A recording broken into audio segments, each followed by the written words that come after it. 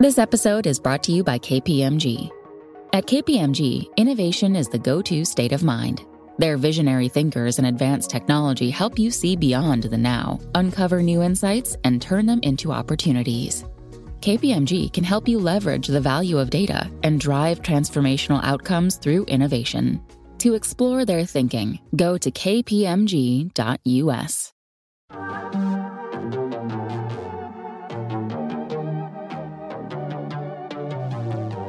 Hey y'all, I'm April. And I'm Caroline. And this is your Bloody Happy Hour. Caroline, are you ready for this? This is your newest guilty pleasure. It's the bloodiest part of your week. Did we say something about it also being happy hour? Show did. Because we about to be sipping on some murder. Bloody Happy Hour.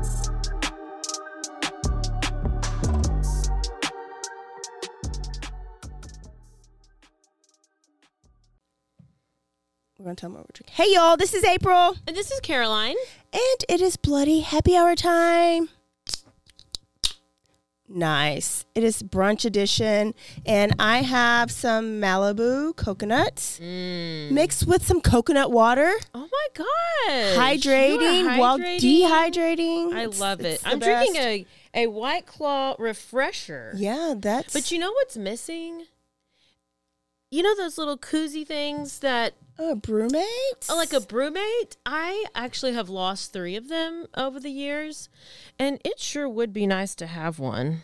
Speaking of, we just found out that the number 2 podcast for our show, it's called Bois, and it's all about King of the Hill. It's a King of the Hill rewatch. They have been getting presents for the last couple weeks delivered to the studio. So Bloody Happy Hour fans, I'm going to need y'all to step it up. Just let us know if you need our address. Caroline needs a brewmate.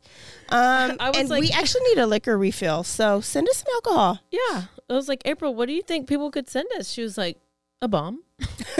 Don't send us a bomb. So we don't want that. Yeah, don't send us a bomb.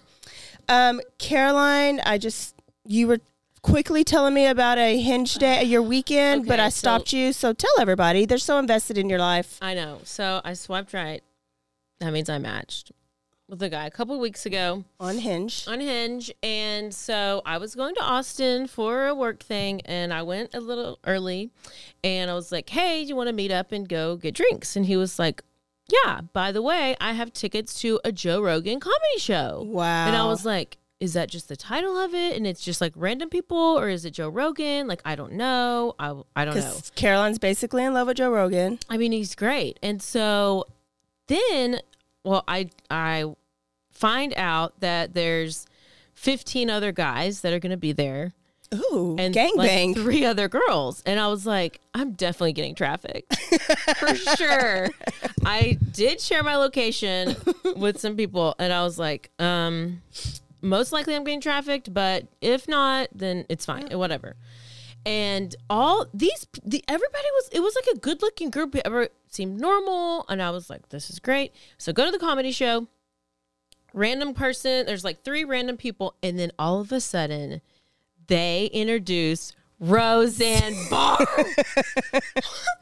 I love Roseanne. I mean, who didn't watch her on Nick at Night and all the show? Yes, Roseanne. yes. And watch her sing the national anthem and grab her penis. And so she is literally a walking cigarette. She had on this whole like white outfit. Her hair's now white. I guess it's, wow. She had this giant cigarette. She's smoking on it. She's talking about how she's on mushrooms. Wow. And everything. And then she throws the cigarette on the ground, puts it out, stomps it out with her Yeezys that she's wearing. It was amazing. It was amazing. And then the guy wanted to come back to my hotel, and I didn't let him. He got mad, and then it's the end. Oh! The old kid. Look at that for being aware. Bitch stayed aware for one time in her life. I was so aware, and there was so many red flags, but I kept on staying with the date because I needed to go to the comedy show. And she saw red flags, y'all. We have gotten somewhere. I mean, he's like, oh, I was in jail. I had DWI over like a couple Christmases ago because of driving drunk, and my ex-wife bailed me out because she'd been to jail like the couple years before. I was like, I don't need to be involved in this situation. I'm going to go out with him again next week. Just keep count. At least seeing the red flags. Yeah, I see the red flags. I just will typically like push them and ignore them. Okay. It's fine. So there's my life update. If you don't care, then sorry, I told you anyway. I love it. I love it. So during the break, we're going to tell you about our sponsors. So stay tuned for that. Also, I am not in Texas today. I know. Oh. Nope, not in Texas. Do you know how many stories I had to like stop researching because they were in Texas? I'm just drawn to Texas stories. But today we're going to Florida, baby. Oh, okay. And so you know when it's Florida, it's going to be crazy, outlandish, wild. This one is wild. I texted Caroline this morning and I was like, bitch, take your Adderall because this is so much, but you don't want to miss it because it is a crazy story and it's been on my list since Christmas break. Have you ever seen the movie Pain and Gain with The Rock, Dwayne Rock Johnson, Mark Wahlberg, and Anthony Mackie? No. Well, I hadn't either until this Christmas break. I don't know why, because I love Mark Wahlberg and I love The Rock. So, but when I watched it this break, my nephew Isaiah was over. Shout out to Isaiah because he gave me this inspiration. It is based on a true story. Okay. So when it was over, Isaiah told me that, and he was like, you know, Aunt Sissy, you should cover this on your podcast. And I was like, this can't be real. When I tell you the story, you're going to question if this is real because it's ridiculous. This movie is dark comedy. Okay. Which we love. Yeah. Right? Yeah. So dark comedy. So we're going back to the 90s and summer of 1994. So let's start with the Sun Gym. I'm titling this episode The Sun Gym Gang. Okay. Let's start with the Sun Gym. S-U-N? S-O-N. Okay. S-U-N. Sun Gym Gang. We're in Miami, Florida. Now, this wasn't your ordinary gym, okay? The owner of this gym, he had a dream. His name was John Meese. He actually graduated from Texas A&M. Oh. What do y'all say? Gig 'em? Whoop. Whoop. Yep. Whoop. She sucks as an A&M person. Graduated from A&M, and he was an accountant, but he also started bodybuilding at A&M. Okay. So he continued that on like for the rest of his life. So he wanted to own this gym for only the best athletes, only the most muscle bound, the strongest, the elite bodybuilders. Okay. So membership was open to anyone, but if you weren't in tip-top physical condition, you felt and looked out of place. Okay? For sure. So this owner, he would also have bodybuilding competitions there. And when famous bodybuilders were in town, like the ones that had their pro cards, they would only go and work out there. So this is what he wanted. Like he had the gym of his dreams. Yeah. Membership was pretty good at that time. But, you know, Gold's Gym was invented and then was coming right down the road. Oh, no. So what usually happens when this big box gyms and then you got these small gyms is you people lose want the extra people. amenities of the big gym. Yeah, and the lower membership price. So he started losing membership until a guy named Danny Lugo came in. Say it 3 times. Danny Lugo, Danny Lugo, Danny Lugo. He is going to be a main character. Okay. So he was a bodybuilder. He was about 6'2", great physique. He was 30 years old. He had moved from New York City. This is who Mark Wahlberg plays in Pain and Gain. Okay. He convinced gym owner John to hire him. Now, Danny is very charismatic. He's very good with his words and very convincing. He can persuade anybody to do anything. You did not need to meet him at all in your life, Caroline. No. So he was like, you know what? You need to hire me because I have so many ideas for this place. I got a dream. We could build an empire. We can have a Sun Gym clothing line. We can start Sun Gym vitamins. We can have a Sun Gym juice bar. Wow. We can have Sun Gym karate. And so John, this was his baby. He was like, yes, you're hired. You're hired. Yeah. And you're my head trainer. And so Lugo was like, hey, but I forgot to tell you one thing. I just got out of prison. Oh, okay. I mean, it's fine. Yeah. At least he's being open and honest. Open in the beginning. Yeah. And so he was like, you know, I was in jail for defrauding people. Oh, no. And I actually have to pay a $70,000 restitution to my victims. Oh. So he like scammed, he would give these bonus investments and scammed people out a ton of money. So John did not care, right? He was like, yeah, but you're going to save my gym, and you look great, you look the part, you're hired. Lugo became Sun Gym famous. People loved him. He was training everybody, like rich people, like millionaires. And he was shredding their body fat. Like, he knew what he was doing. He started a juice bar. But Caroline, what kind of juice bar do you think this is? I don't think it's good juice. You think they have flaxseed and strawberries and protein for this juice bar? I think no. I don't think they do. It involved needles. Oh. HGH, some horse tranquilizers. So it was basically steroid juice. He also brought in strippers weekly. And strippers had free memberships. And he encouraged the strippers to wear as little as possible when they're working out, because who's that going to bring in? The men. Yeah. Membership tripled. Skyrocketed.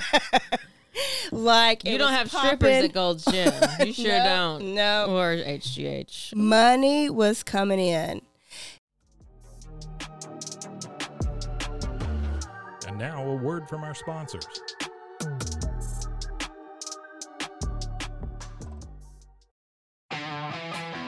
The all-new Chevy Colorado is made for more. Stacked with the latest in-vehicle technologies like a class-leading 11-inch diagonal center touchscreen and an extra-large wireless charging pad. Plus, it features wireless Apple CarPlay and Android Auto compatibility to make staying connected easy wherever your adventure takes you. Chevy Colorado, made for more. Learn more at Chevrolet.com/truck/Colorado. Claims based on latest competitive data. 911, what's your emergency? Do you hear that?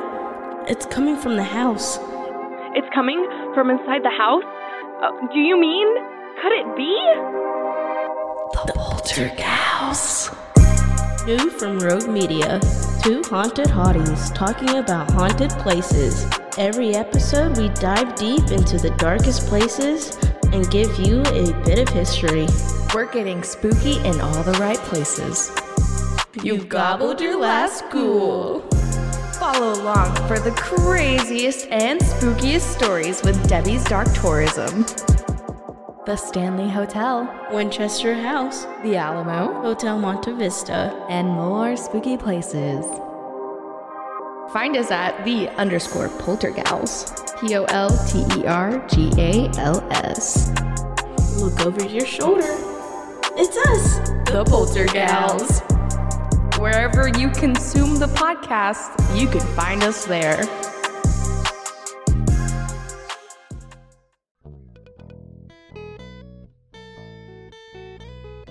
Hi, this is Sarah. And I'm Carter. And this is Some of Our Thoughts. We're two Southern sommeliers, and we want to share everything we love and know about wine. We started hanging out during quarantine and cooking and drinking and listening to music, and we just thought this would be a great way to bring everything we know to you guys. We will make wine knowledge and food pairings easy and approachable. So put on your favorite vinyl, grab your favorite glass of wine, tune into our show, and let's have some fun. Wine and vinyl. So check us out on roguemedianetwork.com or wherever you get your favorite podcast. We'll be talking about a lot.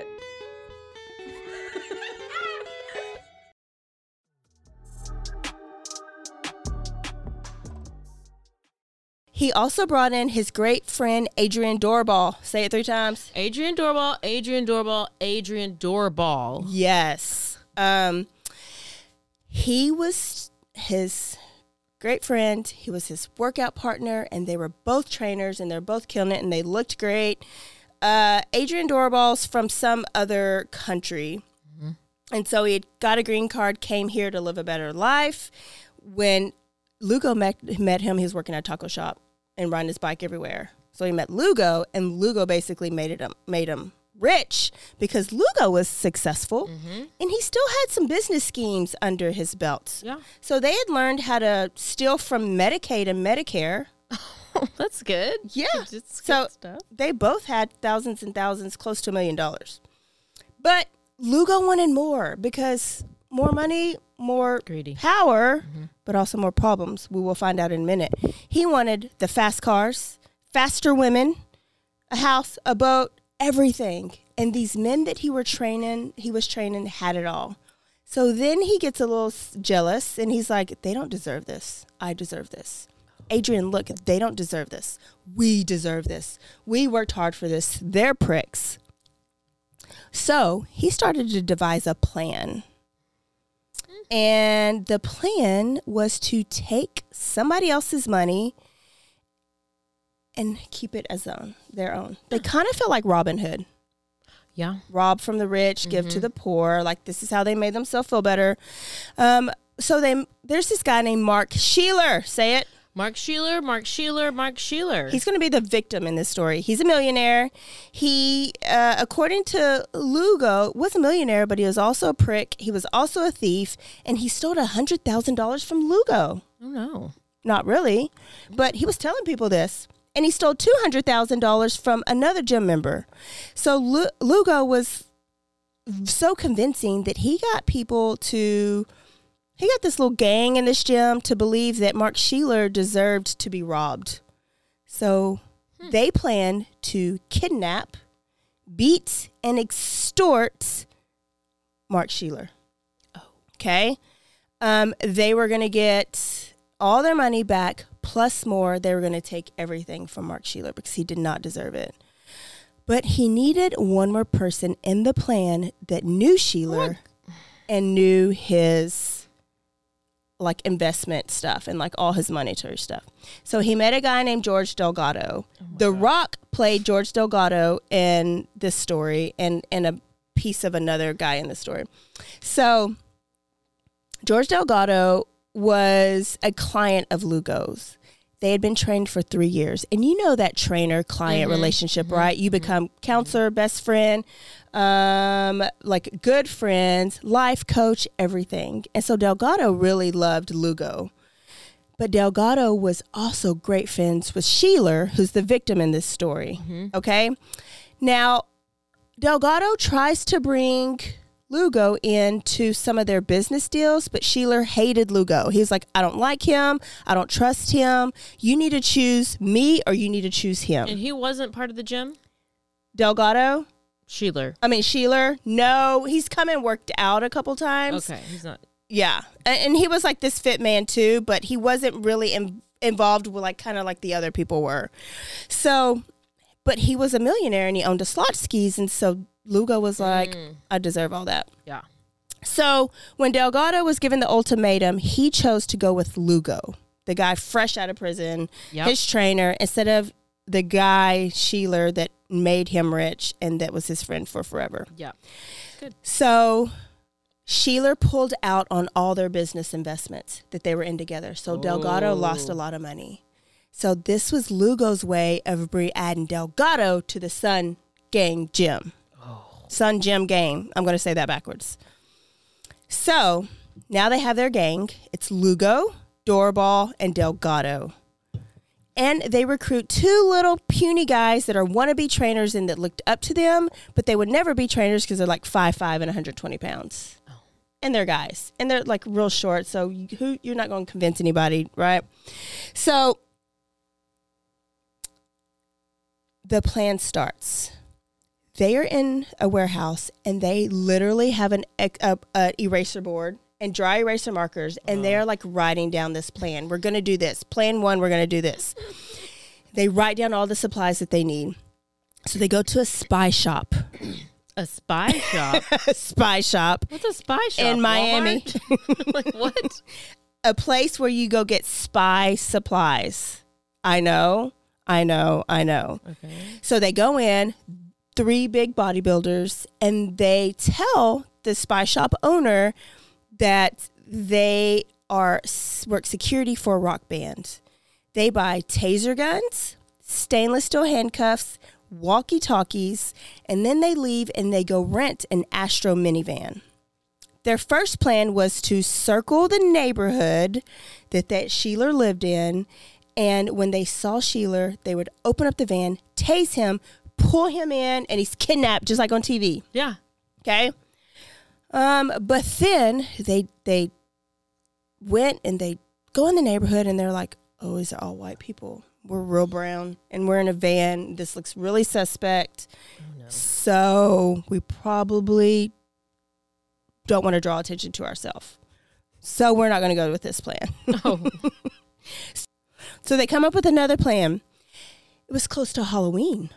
Oh. So what do people do on Halloween? I think they dress up. And they trick or treat. Yeah. So they were like, let's go get some costumes. Yeah.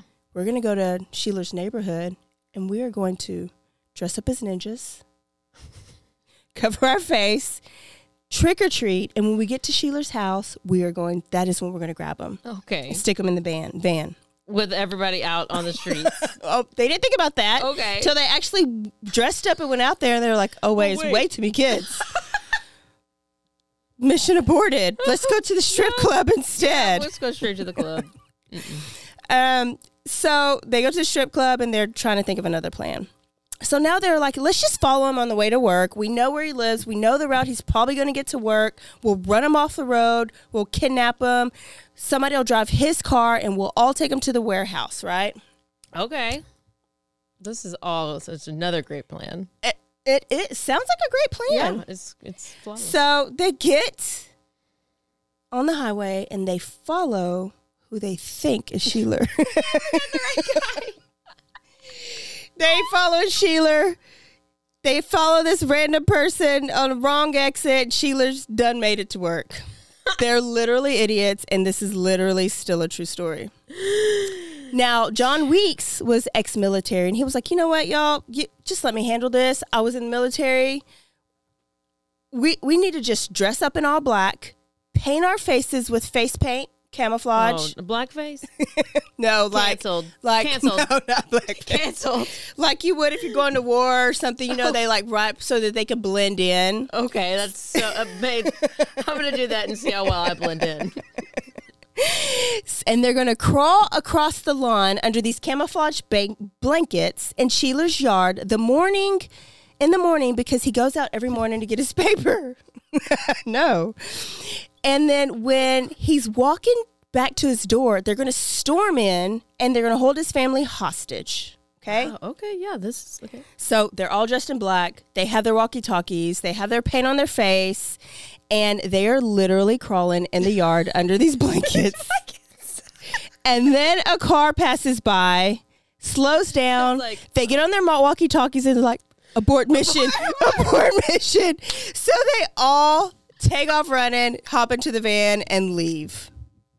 Literally comedic. Were you dying when you're You're like, what the actual fuck is this? Who are these people? How many drugs are they on at all times? Horse tranquilizers. Like, they steroids. Are I was like, do steroids make you dumb too? I think so. No, not only does it make your penis small, but it makes your brain just Ooh, small. That's going to come up too. Okay, it's crazy. And then to watch Mark Wahlberg and The Rock do this, and the black guy that plays is Anthony Mackie. He is Papa Doc off 8 Mile. Did you watch 8 Mile? Yes, but I don't remember who's that. So, anyways, great. They're all beautiful. So you're watching these beautiful people act like idiots. It's the best. you really got to watch the movie. Okay. I will so tonight. Abort mission. They get back in the van. Okay. Comedic. So now it's November 14th because they keep coming up with these plans. This is their 7th plan attempt. At least they're dedicated. They're really, they're doers. That's what they talk about. Yeah, they're like doers, and they're really, they have their mindset, and they are going to follow through with some kind of plan. Yes, and Lugo, he's like the motivating force behind it, and he was like, we're doers, we're not donors, we're doers, we're not donors. So they're doers, and so they got their 7th attempt. So they're going to block in Sheila's car near this alley with Lugo's Toyota Camry. That's why he's pissed at life. He's driving a Toyota Camry and these other people are driving Lamborghinis.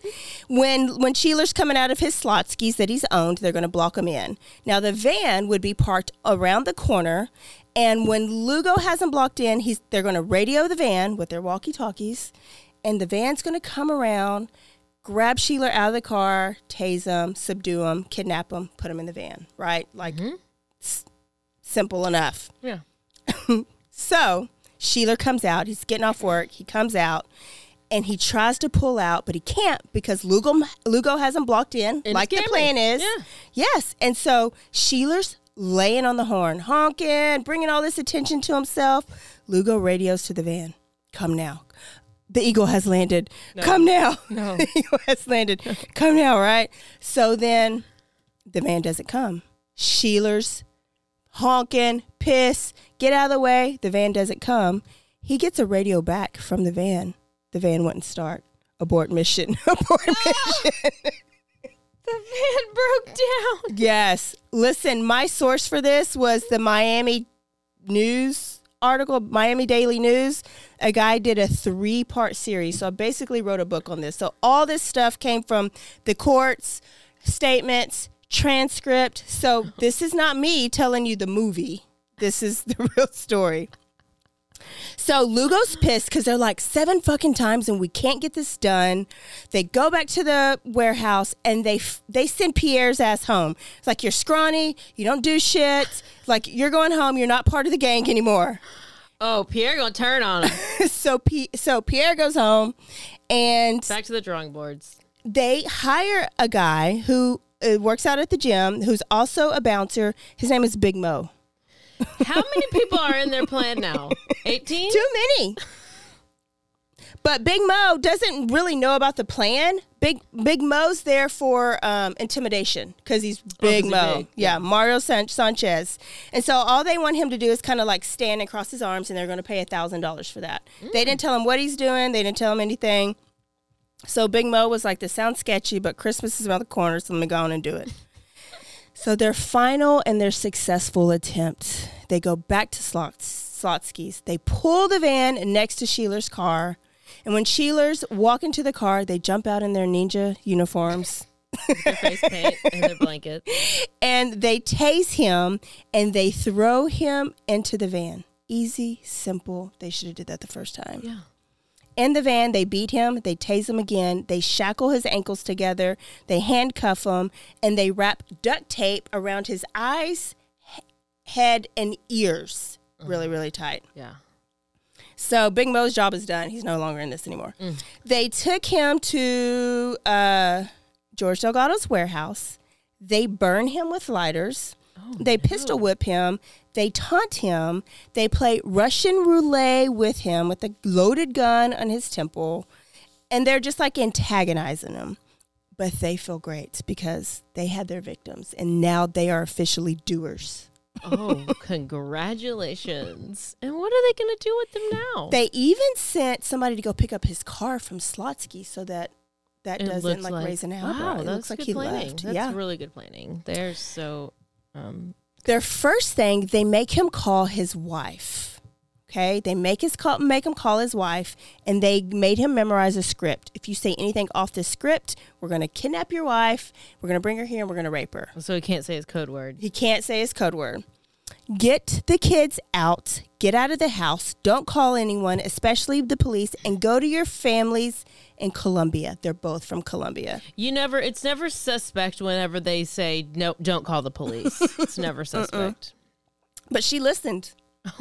And so she got the kids, got out of the house, and she took them to Colombia. Now, they gave him other scripts for other people in his life. And a lot of the script was the same for just about anybody. But remember, Delgado was like his accountant. Him and his wife was Sheila's accountant. So he knew all the business dealings. He knew the mortgage company. He knew what the car was under. He knew the banks. He knew the code to their house. He knew the code to the safe because he was really good friends with Sheila. And he knew everything. He knew about all the offshore accounts that he had money in the Bahamas and Switzerland. So now he's calling other business associates over the next few days, Sheila, and basically saying, I'm in love with a new hot Puerto Rican princess named Lillian Torres. And I'm going to retire and ride off into the sunset with her, turn all of my assets into cash and put them in this bank account. Okay. So they said, okay, all I need you to do is sign these forms. They faxed the forms over, and they have him randomly signing his signature on tons and tons and tons of forms. Wow. Yeah. Great plan? Oh, yeah. I mean, flawless. Flawless. It is flawless. Now, Sheeler's a little smart. He's like writing vertically, like up and down the page and not on the line, hoping that like people would catch it and think it was suspect. They had him signing checks. And so they were like getting all this money like out of his checking account. Banks was cashing it. Now, they also never left him alone. They watched him in shifts in this warehouse, and they had fake code names because Sheila really knew them. Yeah. So Lugo's code name was Batman. Doorbell's code name was Robin. Carl Weeks was Sparrow. And Pierre, who they called back because they decided, oh, you know too much. They let him back in the gang. His name was Napoleon. These are great names. This is so great. Now, even though you have fake names, your voice doesn't change. It doesn't. Okay, and Lugo's voice happened to sound like Mike Tyson from New York. He's got a lisp, talks like a little kid, literally Mike Tyson. And so Sheeler knew Lugo was part of this plan. Ooh. In his head, he kept it quiet. He also knew that George Delgado had to be part of his plan because how else would Lugo know all of his business? They kept Sheeler for weeks. They starved him. He lost like 50 pounds during this time. He was dehydrated. They rarely gave him water. They gave him alcohol. Oh. They would not let him use the bathroom. He was chained to something, so he had to pee and poop on himself daily. No. He has not been able to see anything for weeks. He's barely hearing anything, and he was passed out in and out of consciousness because he was drunk. They drained his Miami account, his Switzerland account, his Cayman's accounts, and they made him sign over to free like $1.26 million. It was December 10th now. They've had him since November 14th. All the transfers were complete. Even the transfer of Slotsky's to Lugo's fake little company. And they decided Sheeler has to die. Okay. Now, Pierre and Carl were like, Pierre and Carl Weeks, they were like, we don't have to kill him. Let's just like get him drunk, drop him off. He's lost everything. He don't know who we are. Just let him go. And Lugo actually, when he was signing documents, had his $2 million life insurance policy transferred to Lillian Torres, which is actually Lugo's ex-wife. Oh, hell. Okay. So they are like, nope, he's got to die. I want this $2 million.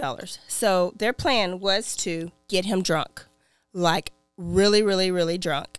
Feed him vodka, tequila, chocolate liqueur, and sleeping pills.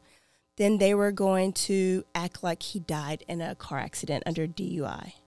So it was December 15th.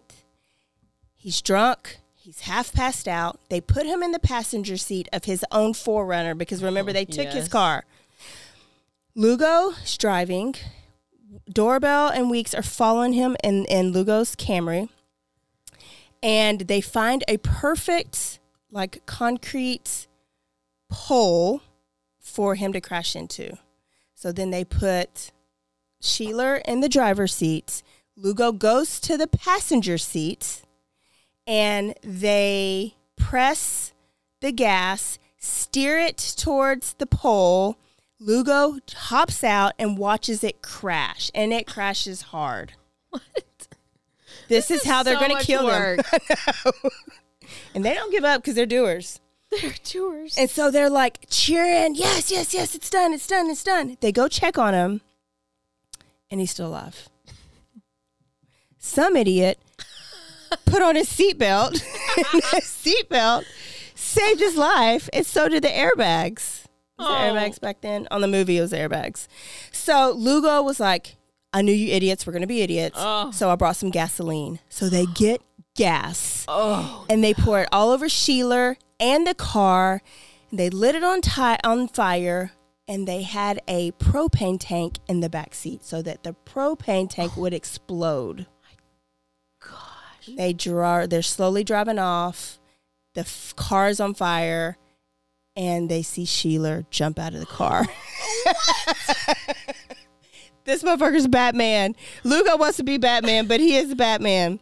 He is literally walking on fire. He's taped. He's still handcuffed, and he basically stop, drops, and rolls.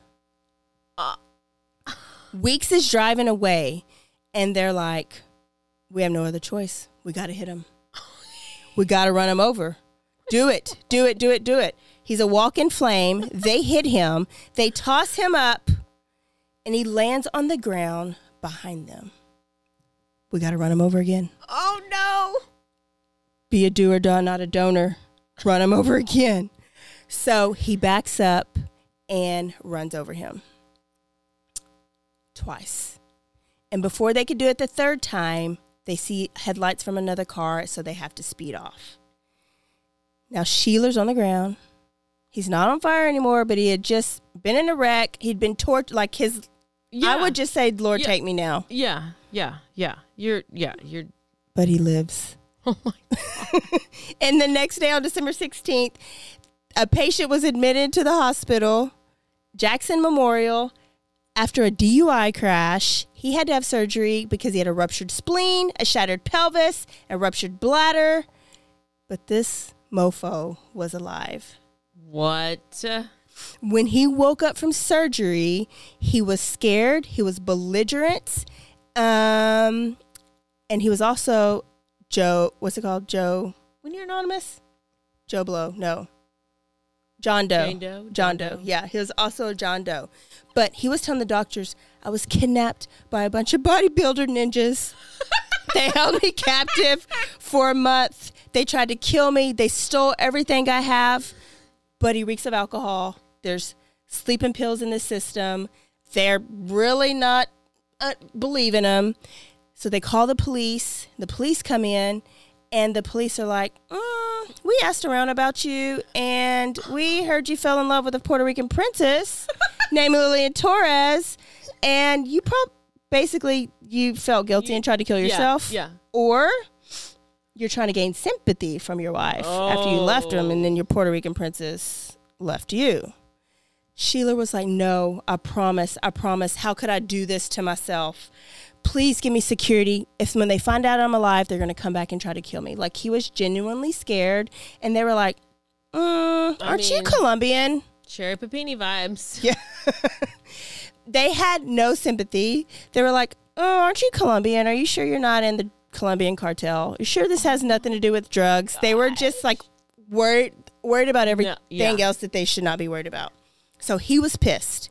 He calls a private investigator named Ed Dubois. Ed Dubois worked for the Miami Dolphins. He ran security, and he's also a private investigator, and he told Ed this story. And Ed was like, this sounds really weird. Yeah. But if it's true, you better get out of the hospital now, because when they find out you're alive, they are going to come and kill you. Oh, my God. And he was right, because they did. The Sun Gang Jim had been watching the news, reading the newspaper to see if there's a death that has been reported. Oh, no. And there wasn't. So they're calling the morgue.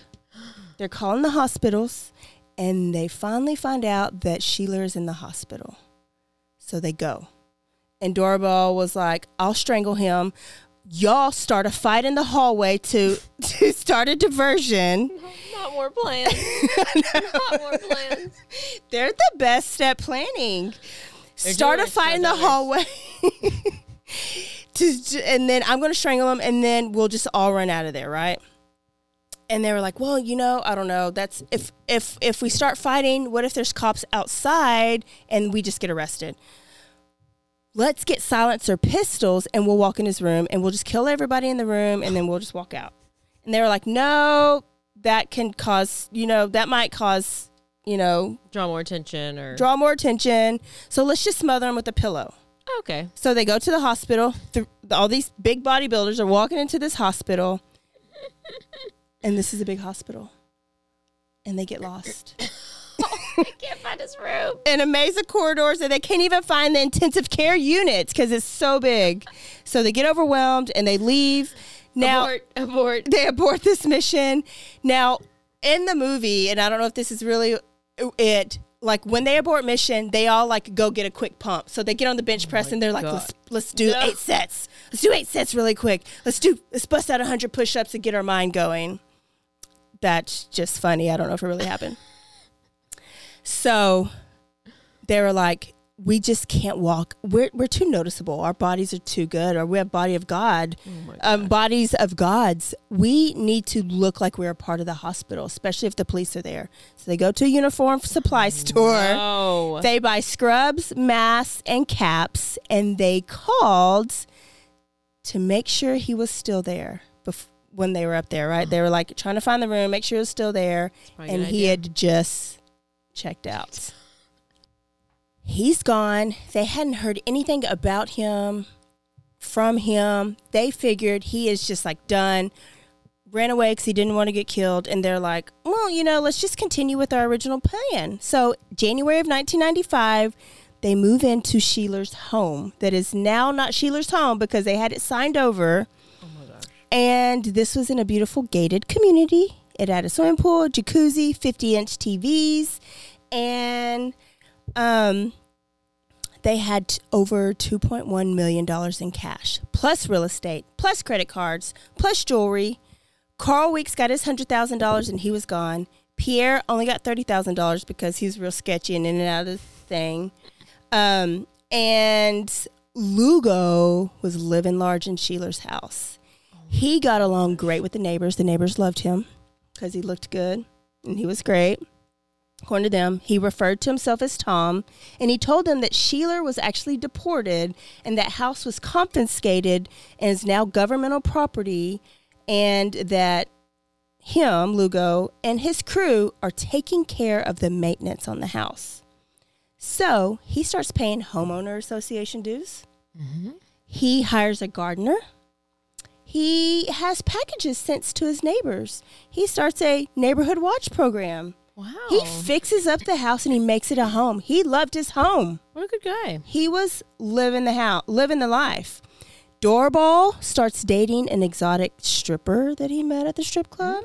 And Lugo starts dating a penthouse model / stripper named Sabina. And, he got her a penthouse apartment next to his wife near his wife so that he can go see her before he goes home to his pregnant wife. They already looked great, but now they feel great and their pockets were fat. The plan was working. They had nothing to worry about. Now, new girlfriend Sabina thought he produced music videos because that's the story he told her. But she started getting questioning. She was like, but why do you have all this spy equipment? And why do you never leave to go shoot videos? And why are you just, getting drunk and going to strip clubs all the time? And so he was like, oh, you know what? You deserve to know the truth. Too many questions. You deserve to know the truth. Oh, okay. The truth is, I'm in the CIA. Oh. And Sabina, who is from wow, that's so cool, another country and came here to live the American dream, she was so excited and she felt like she was given to this country by being with a CIA agent. And from now on, his code when he beeped her was 007. This is not real. Doorball moved out of the house and got his own house, bought his own townhouse. He too was CIA, and they needed to have 2 CIA's people close together in case they had to act swiftly.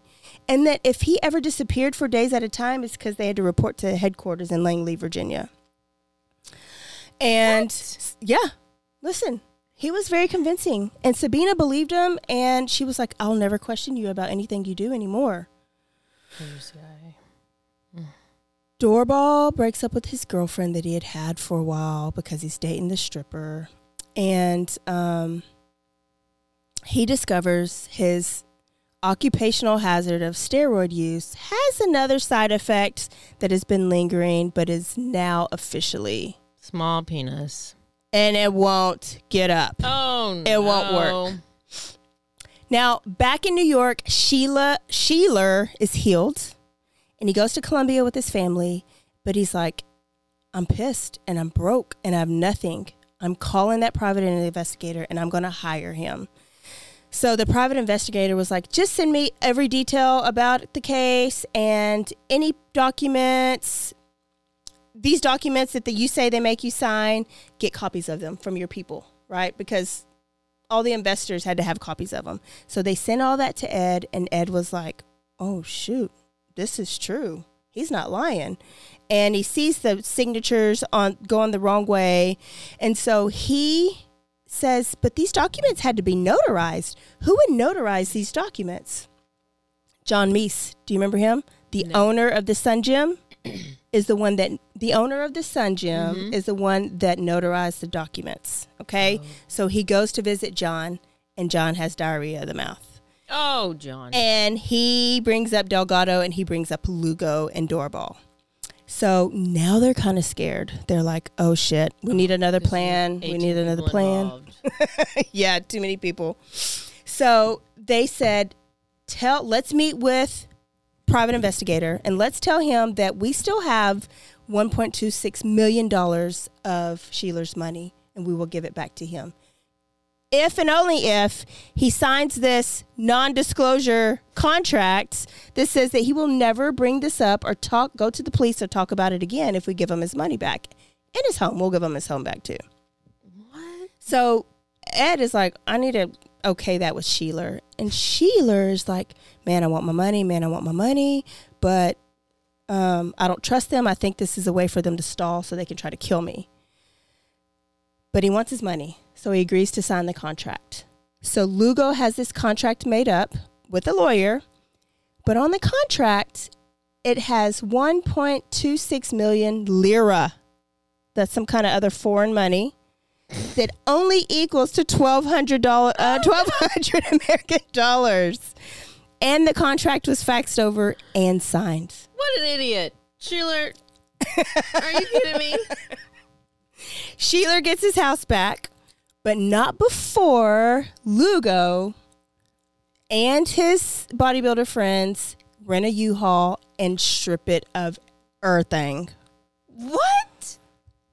They had been living in this house. They know they probably got to get out. This private investigator's been watching them.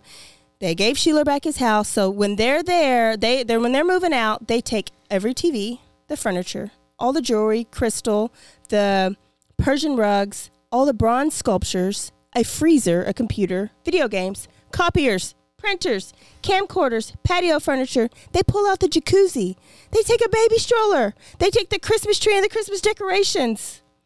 And they take his family photos. What are they doing with all this stuff? And where are the police? They took it to the where the police still don't believe Sheeler or Ed. Well, we're about to get to police because they're about to come back.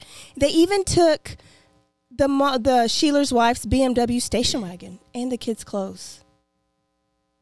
When Sheeler got to his house, it was totally empty. They took all this stuff to the warehouse where they kept Sheeler and gave the rest of it to Doorball for his new townhouse that he had bought that's right down the road. So now Doorball has Sheeler's couch, furniture, TVs, everything. Yeah. What's happening? I know. Okay, so and they also never paid Sheeler his money. Never. His $1,200? His $1,200. His 1,200 lira. So, the deal was off. They were pissed. They go to the cops. Finally, again, they go to the cops. And the cops were like, we just really don't trust you, Sheeler. And Dubois was like, y'all are idiots. They did this and it worked. So that means they're going to run out of money and they're going to do it again. And this person will probably not live this time. Oh, my gosh. And they were right. Because Lugo had already found another victim. His name was Winston Lee. Say Winston Churchill.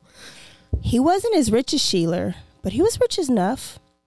And he told Doorball and Delgado that this Winston guy sold drugs to little kids in the black community.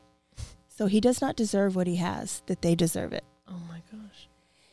And he told Sabina, it's your time to help serve your country. We're going to let you in on this plan. I'm going to get you an apartment next door to Winston Lee. He's actually a Palestinian terrorist. What? This is Sabina. Sabina's like, yes, I want to help. And she felt so patriotic. She was helping and working for the CIA. She was helping her country. So they wanted Sabina to flirt and lure Winston into her apartment that they just got next door to Winston, and that Lugo and Doorbell and Delgado would burst in and they would subdue him. They would torture him like Sheeler, get him to sign over all his stuff, and then they'd be winning again. Okay. Winning. Oh my gosh. But Winston didn't like little blonde-head white girls because Winston was never interested in Sabina. He was always traveling, so they had to knock him off the list. Oh my gosh. This is so crazy.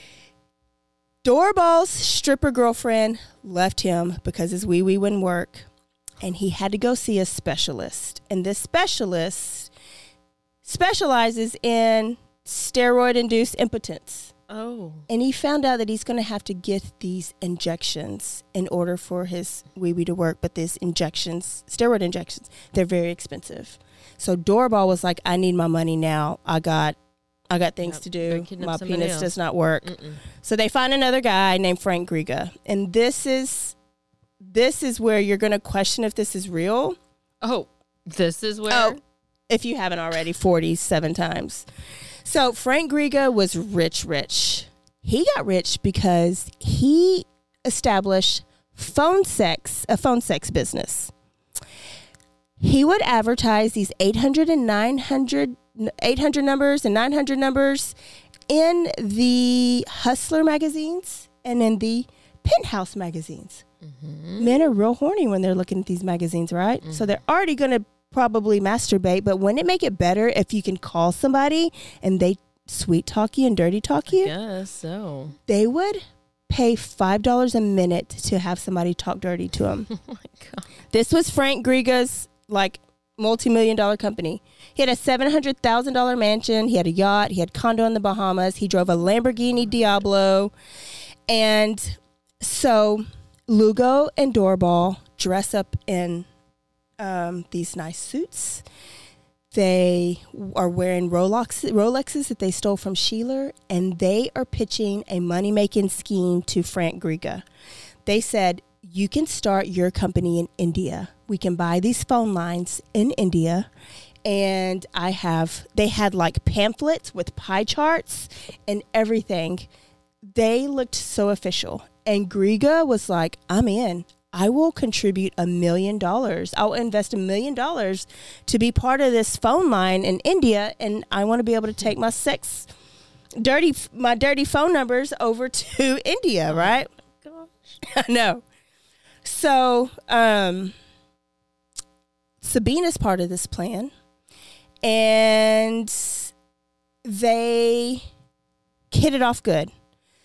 So they plan a dinner in a couple days with Frank Griga and his girlfriend, Christina. And this is May 24th, 1995. This dinner is at Doorbell's house. Doorbell and Frank are talking business in the other room, and Lugo and Christina are talking and they're watching TV. Sheeler's TV, actually. Then some arguing breaks out in the other room. Mm-hmm. Doorbell and Griga are arguing. And when girlfriend Christina barges into the door, there's blood everywhere. Griga was bleeding out of his head. Doorbell had him in a headlock, and it looked like he had been hit with a weight. Oh, no. Like a weight plate. Dumbbell. Griga was dead. Oop. Christina started screaming and screaming, so Lugo grabbed her, covered her mouth, duct taped her mouth, handcuffed her hands and her feet, and Doorbell injected her with Rumpun, which is a horse tranquilizer. Oh, no. She weighs 105 pounds. This horse tranquilizer would put a 1,000-pound horse to sleep. They were like, okay, our plan is working. This is where we want to be. Our target is apprehended. Mission accomplished. All they needed was Grigo's info and safe passcode and house code, and then they'd have what they need. Mm-hmm. But Grigo's dead. Oh. So they got to go to Christina. And Christina's out like a light. So they put Griga, the man, in the bathtub with ice on him, and they put the AC down as low as it can go because they don't want him to start smelling because he's dead. Oh my gosh. And they wanted all the blood to drain down the bathtub. But they had Christina. So they wake her up, they slap her, wake her up, and they're like, I need the code. What's the code to the house? What's the code to the safe? And she's like mumbling. She starts screaming again. They have to give her another horse tranquilizer, but not before she mumbles out some numbers, a code. Lugo writes down this code on a piece of paper, and just everything had gone wrong, right? Everything. He goes over to the house, their house. Mm-hmm. You think the code works? No, it's probably like 1111. Nope. Code doesn't work. Code don't work. He's pissed. What a shock. So he calls Doorbell and says, Doorbell, I need you to put her on the phone. I need the code. This code isn't working. And Doorbell says, she's dead. The bitch is cold. 2 tranquilizers. Yes, and I think it ended up being 3 total. So now she's dead. And they're screwed.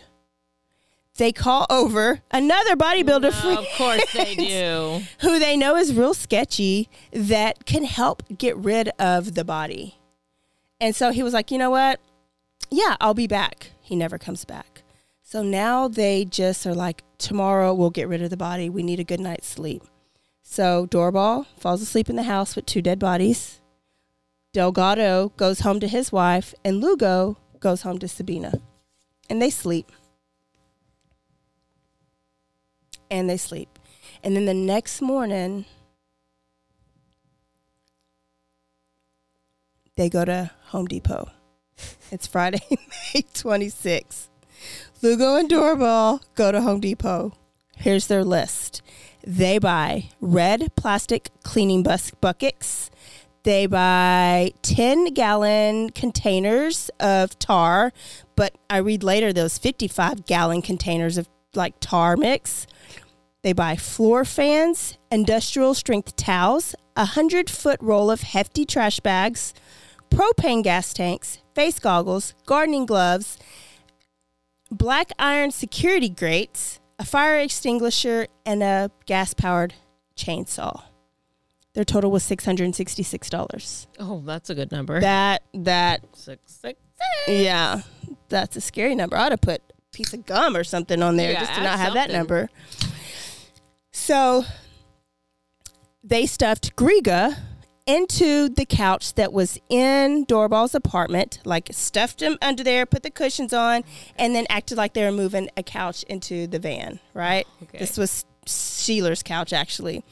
So they loaded him in the van. Then they put Christina in the U-Haul in a clothing box, and they went to the warehouse, and they spread the trash bags everywhere, and they cut all the clothes off their body. Lugo sprayed down the body with Windex and paper towels to get all the fingerprints off of them. Does Windex even get fingerprints off? I know it gets it off mirrors, but does it actually take away the DNA? I don't think anything does. They have fans going. They have the television really, really loud so that people around there can't leave.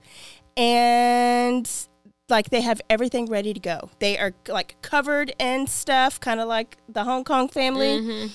Because they're about to chop them up with this chainsaw. Pull the string on the chainsaw. Oh, hell, chainsaw don't work. Didn't start. They blew the motor because they didn't put oil in it. I can't. These people. So they have to go back to Home Depot. How do these... Okay. To return the chainsaw. Go ahead. What is it? No, like, how are these people like... Okay, they're stealing all this money, so that's how they're like... making a living. Okay, because I was like, what else are they, how long has this gone on that they're doing all these things?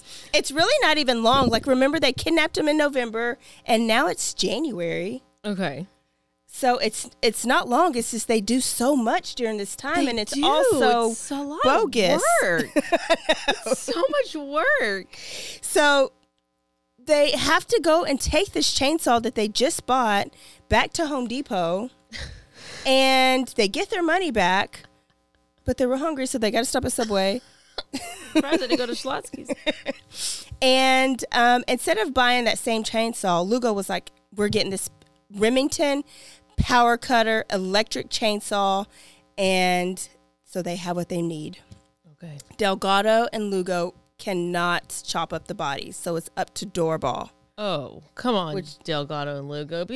Come on. Yeah, Step be up a doer. game. Be a doer. Oh.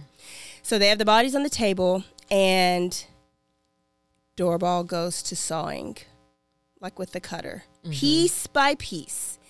But he can only do it 7 times because as he's about to cut off Christina's head, the chainsaw gets caught in her hair and it don't work anymore. No. I'd have just called the police on myself by that time. Yeah, but listen, I'm just too tired. I'm tired of this shit. God would just put me in a cell so I can take a nap. This is too much. So Lugo has to come with a hatchet so they can continue the job.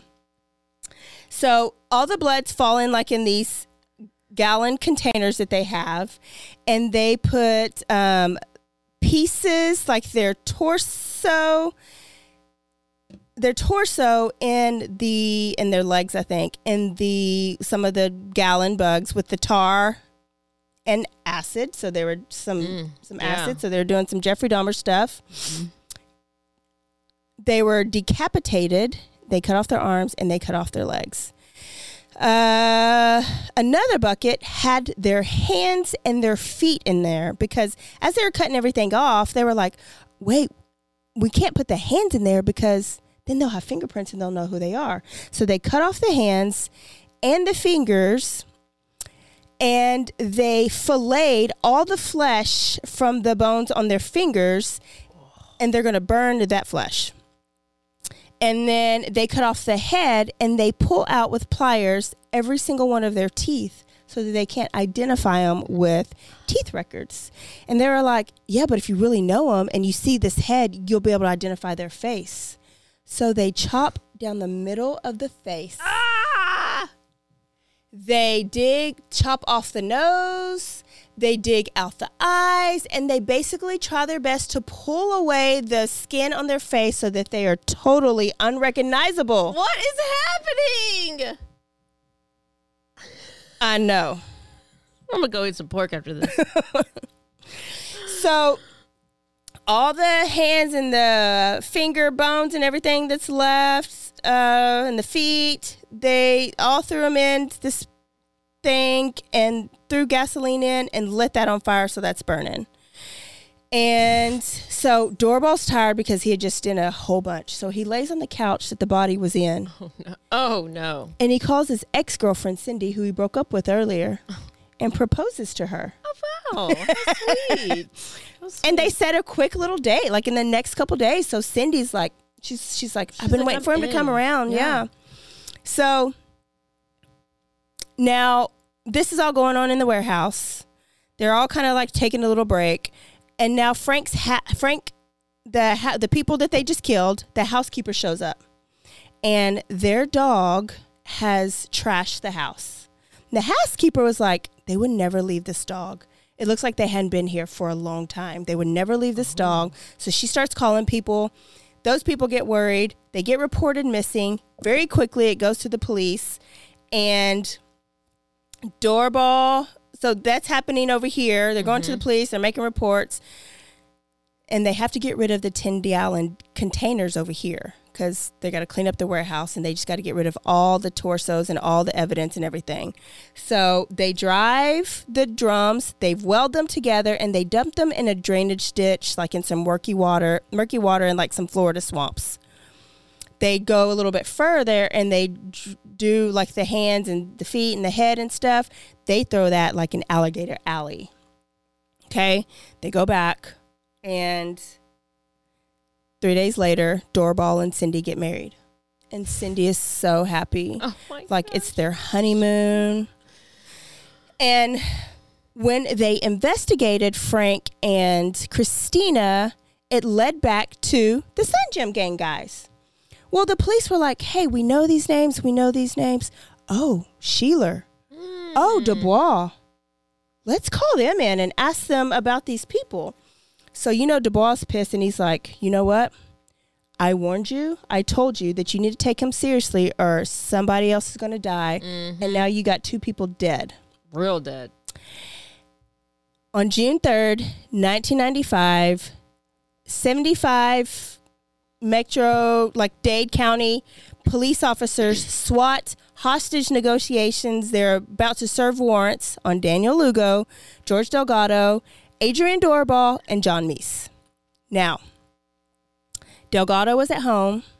He was arrested in front of his wife. He started talking quickly.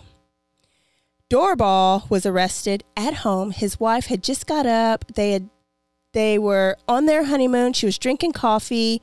Doorball was arrested, and he confessed immediately to the kidnapping of Sheeler, but then stopped right there.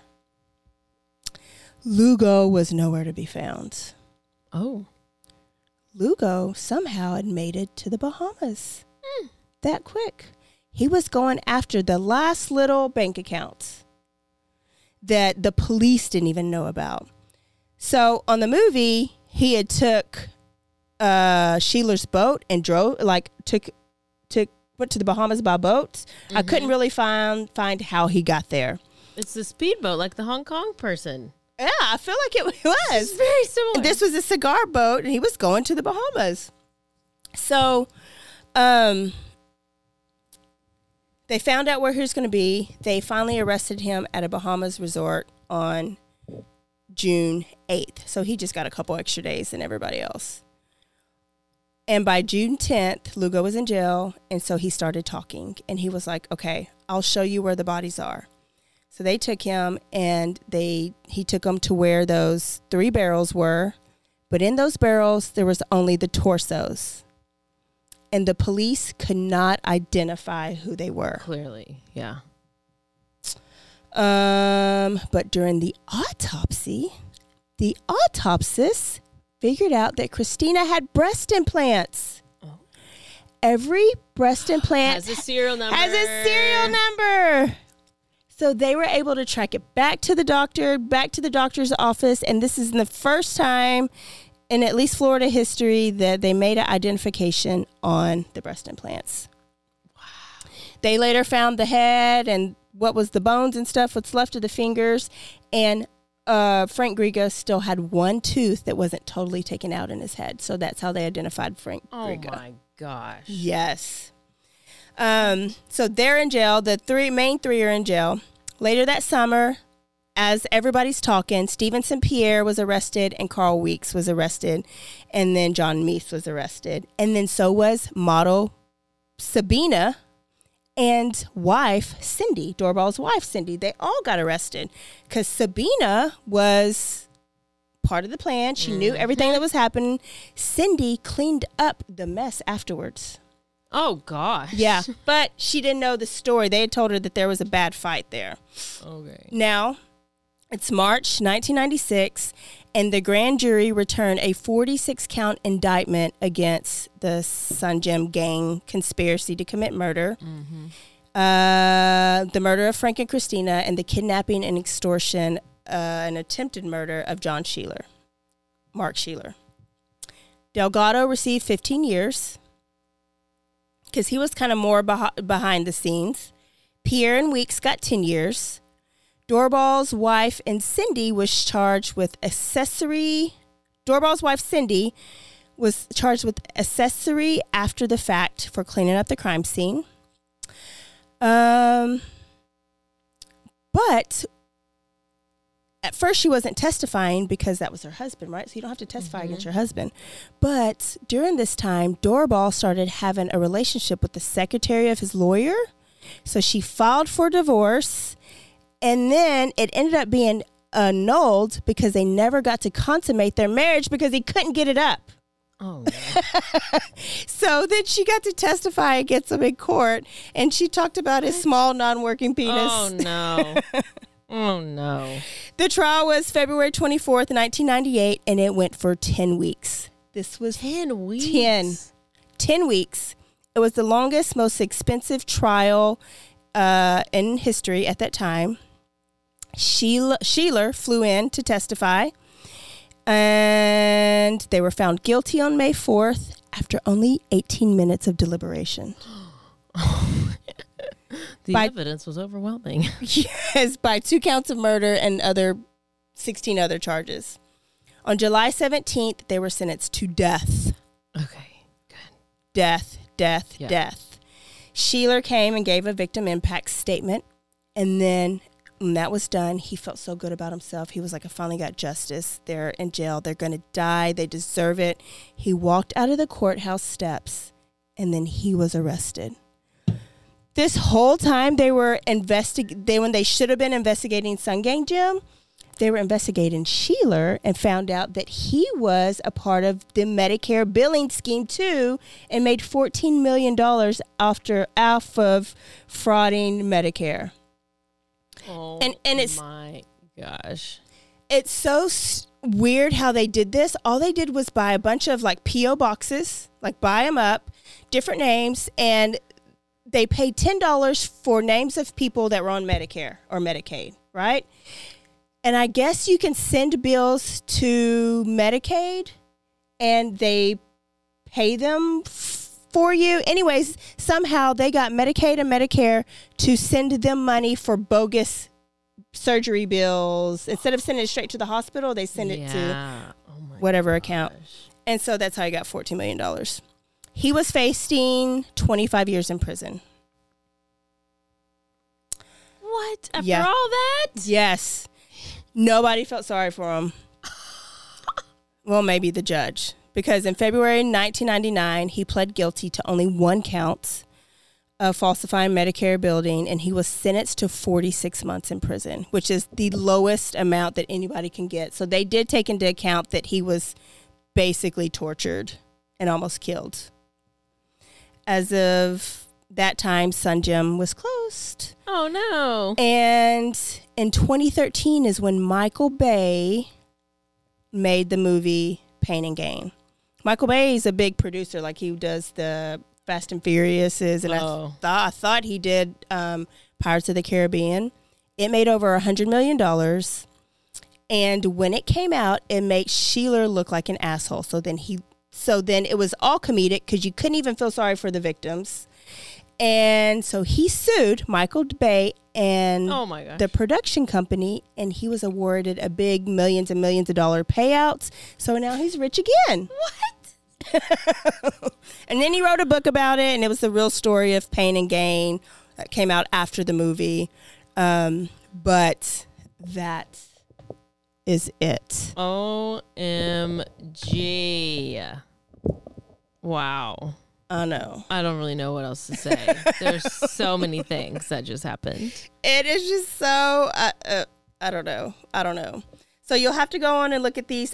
As I'm telling the story, I'm picturing The Rock and Papa Doc and Mark Wahlberg do it, but they are just some other bodybuilders, so we'll post their pictures. We'll post pictures of the victims because it is sad. Sad story. It's really sad about Frank and Christina because they were actually good businessmen. Like, they had raunchy business deals, I guess. Yeah. Like, sex lines or whatever. Supposedly Sheeler was a scam artist, so people didn't feel as sorry for him. He stole, so then he got his stuff stolen, but he ended up getting awarded in the end. I'm going to have to go watch the movie. Watch the movie. Oh, my God. What a great story. Oh, my gosh. I wanted to maybe get some laughs in because some of our stories have just been so they've been harsh. pretty, and this is harsh. I mean, this is really harsh. But all the other stuff around it kind of softened the landing a little bit. It does. Oh, my gosh. Wow. Oh, I hope y'all enjoyed it. That was, that was needed. That was needed for sure. Okay, y'all, if you love this episode, go send it to somebody and send it to your bodybuilder friends. Yeah, I'm sure they'll love it. They will love it. They will love it. Also, if you haven't done so yet, rate us, review us, and subscribe to us. And if you go to Rogue Media Network, there's a link. If you just want to order a Bloody Happy Hour shirt or hoodie, our producers and the company that they're making the shirts will just bag it and tag it for you. Send it to you. So go on to RogueMediaNetwork.com? Network.com, yeah. And I think that's it. I think that's it. I have no more words or things. It was so much. Yeah, yeah. Alec Murdaugh. That's all I can think about. Yeah. Yeah. I don't know. And I was like, what am I going to do now? With, I love the people I work for are very much work with are very much into true crime. So if I'm in my office watching it, or we were in a staff meeting and I had it going, like right here, like people are so into it, they're like, they don't mind. But then it's like, I don't have any, I was so obsessed with Idaho. And then this, maybe for, Lori Vallow is about to go, right? I hope so. I think now they're having a separate trial now. Mm-hmm. And then I think the OnlyFans murder's hopefully going to come up soon. Sarah Boone is going to be coming up sometime soon. All these have been delayed. So we got at least some. I know. Sarah Boone. Well, I was thinking too, like, I felt like this Murdaugh trial was pretty big, like the Casey Anthony days, but I didn't watch those trials back then. This was really my first trial, and I didn't even watch the whole thing like you did. I watched some of the days and did the recaps. It was very long and very boring. Yes. But like somebody that I know was on maternity leave the whole time, so she just sat at home and nursed her baby and watched the trial. Yeah. She knew every single detail, and she was so invested. And so for it to end that quick, I know. She said her stomach was sick about it. It's weird. And I almost felt sorry for, I don't know why, but I almost felt sorry for him at the sentencing. I 100%. But maybe it's because I have a heart and he don't. No, it did the same thing. It's like it came. They announced it, and it's like you get this. And I was watching Emily D. Baker also on YouTube, because that's who I watch it with. And she was like, a lot of people in the chat are commenting, and they're just saying how they like, why do they feel sadness? Like, why are you feeling? And they're like, because it's just such a heavy story. Tragic. Yeah. And you're not necessarily sad for him.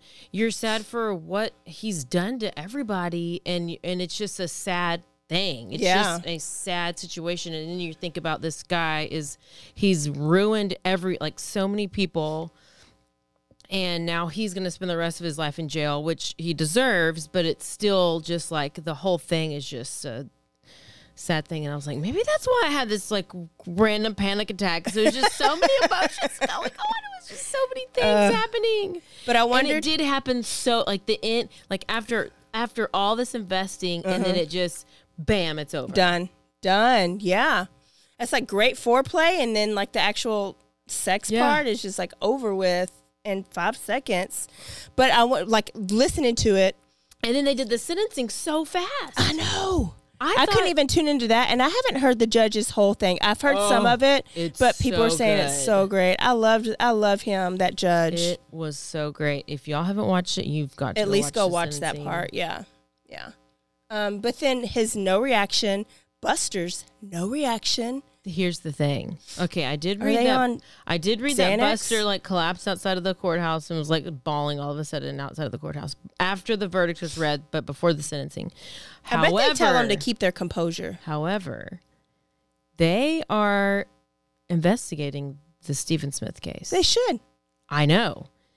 And that's the one that is Buster's connected to. Yeah, they should. And so most likely Buster's sitting over here thinking, oh, hell, I'm next. Mm-hmm. It'll be interesting. Yeah. Yep. They're like, if they didn't believe my daddy, they're really not going to believe me. Exactly. And if anything, I'm going to get convicted for my name. Exactly. Woo! Y'all, earful. Okay, I think that's it. That's it. We will see y'all next week. Tune in, send an episode, and send us an email if you have any ideas. And that is it. Don't forget to stay aware, stay alive, and always be DTF. Bye, y'all. Bye.